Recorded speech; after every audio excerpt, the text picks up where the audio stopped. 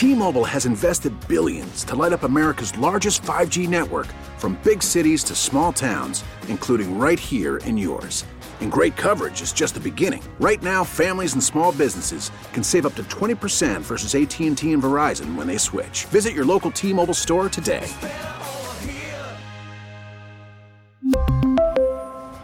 Plan savings with 3 lines of T-Mobile Essentials versus comparable available plans. Plan features and taxes and fees may vary.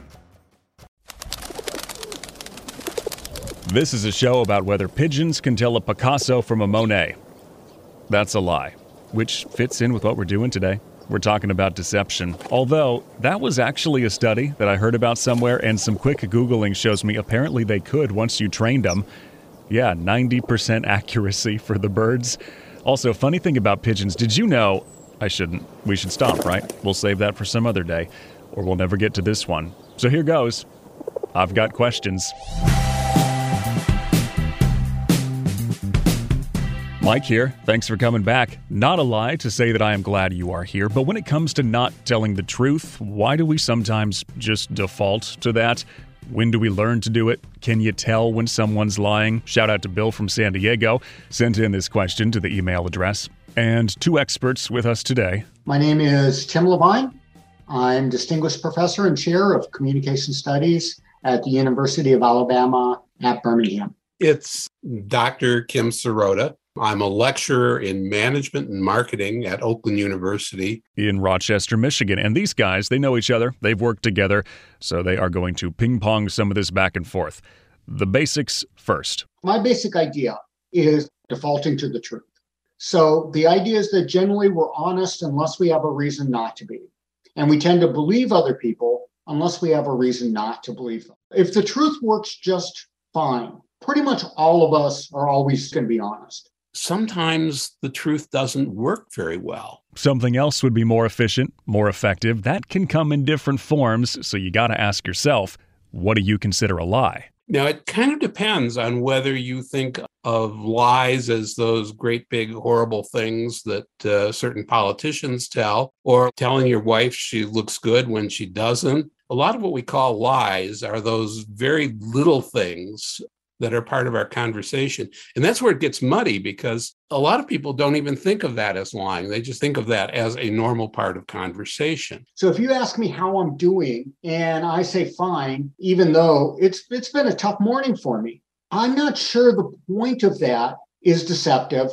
And I'm not sure when somebody says that they're doing fine that we necessarily read that literally. That might just be a kind of a social convention that we all know that this is the little ritual we play, and we don't read too much into it one way or another. This is probably not super shocking because, we all do this, but here's the key. Think how much we've learned on this show about shortcuts that our brains take because they like to, because it's easier on them. Lying can be either. It can be something really, really bad, and you can hurt somebody, or you can fool somebody, or it can be a societal shortcut. It can smooth things out. It can help you avoid something that you really don't want to do. Which is why sometimes you'll catch yourself talking and then there goes one, it slipped right out. You didn't even think to do it. You just lied.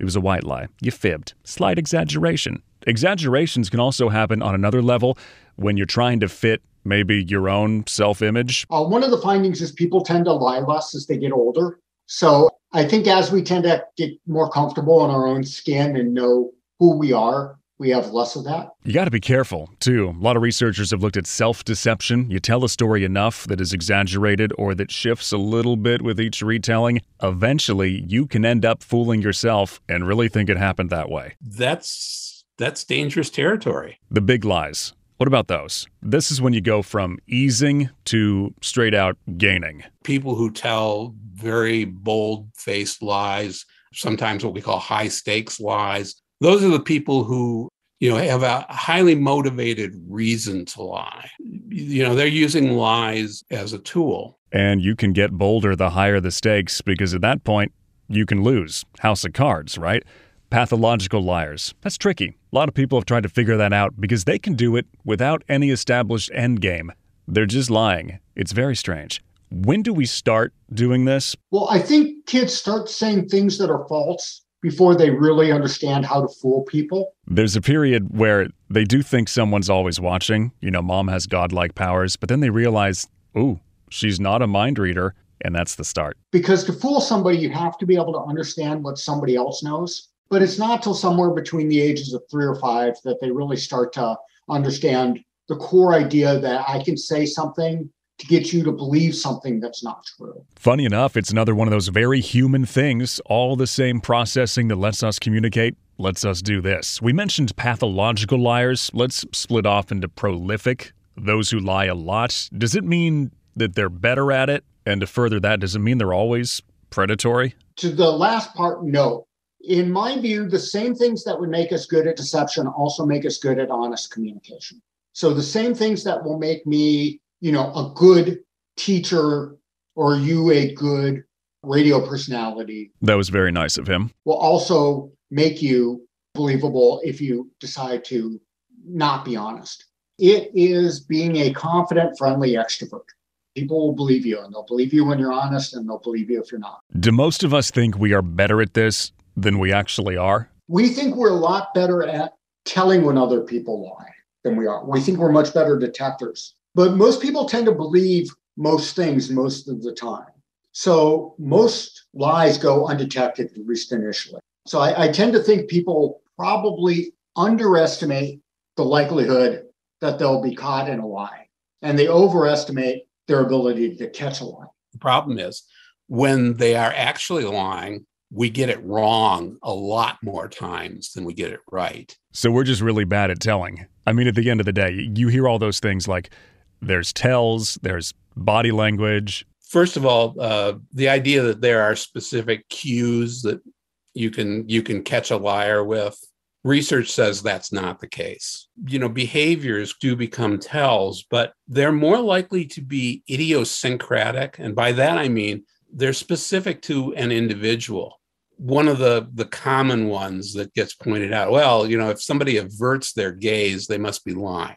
Well, if you understand that, then, and you're going to tell a lie, look somebody in the eye. It's a hard thing to catch in the moment. So I try to turn off my impressions of the person and listen very carefully to what they say. And I ask myself, do they have a reason to lie? Does what they say make sense? And see if there's a way to fact check it, because past that, most of us are not very good at this. But the good liars, they've got most of us figured out. People who are good liars, that is, people who are effective at telling lies, they control their behavior. They make themselves appear honest. You just change your demeanor. You just change your presentation a little bit, violate their expectations, and they don't draw that conclusion that you're lying. This was a story about testing Loch Ness to see if there was strange monster DNA in the water. That, of course, is a lie. But another thing they actually did, so at least I'm close to the truth, which is where I think most of us should strive to be. Maybe that's the moral of this story. Would you like a pigeon or Loch Ness Monster show? Send me some questions. I've got questions at Audacy.com, AUDACY. This comes from KNX News 97.1 FM in Los Angeles.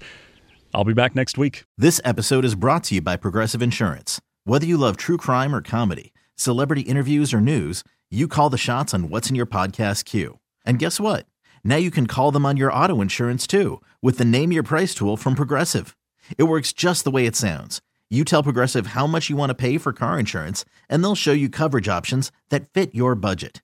Get your quote today at Progressive.com to join the over 28 million drivers who trust Progressive. Progressive Casualty Insurance Company and Affiliates. Price and coverage match limited by state law. We really need new phones. T-Mobile will cover the cost of 4 amazing new iPhone 15s, and each line is only $25 a month. New iPhone 15s? It's better over here. Only at T-Mobile, get 4 iPhone 15s on us and 4 lines for $25 per line per month with eligible trade-in when you switch. Minimum of 4 lines for $25 per line per month with autopay discount using debit or bank account. $5 more per line without autopay, plus taxes and fees. Phone fee at 24 monthly bill credits for well-qualified customers. Contact us before canceling account to continue bill credits or credit stop and balance on required finance agreement due. $35 per line connection charge applies. See T-Mobile.com. O'Reilly. Protect your vehicle's engine with a full synthetic oil change and save with Mobil 1 at O'Reilly Auto Parts. Purchase 5 quarts of Mobil 1 full synthetic motor oil and receive a $10 O'Reilly gift card after rebate. See store for details. With your Mobil 1 purchase, you'll also receive 2 times points during O Rewards Bonus Points Month at O'Reilly Auto Parts. O'Reilly.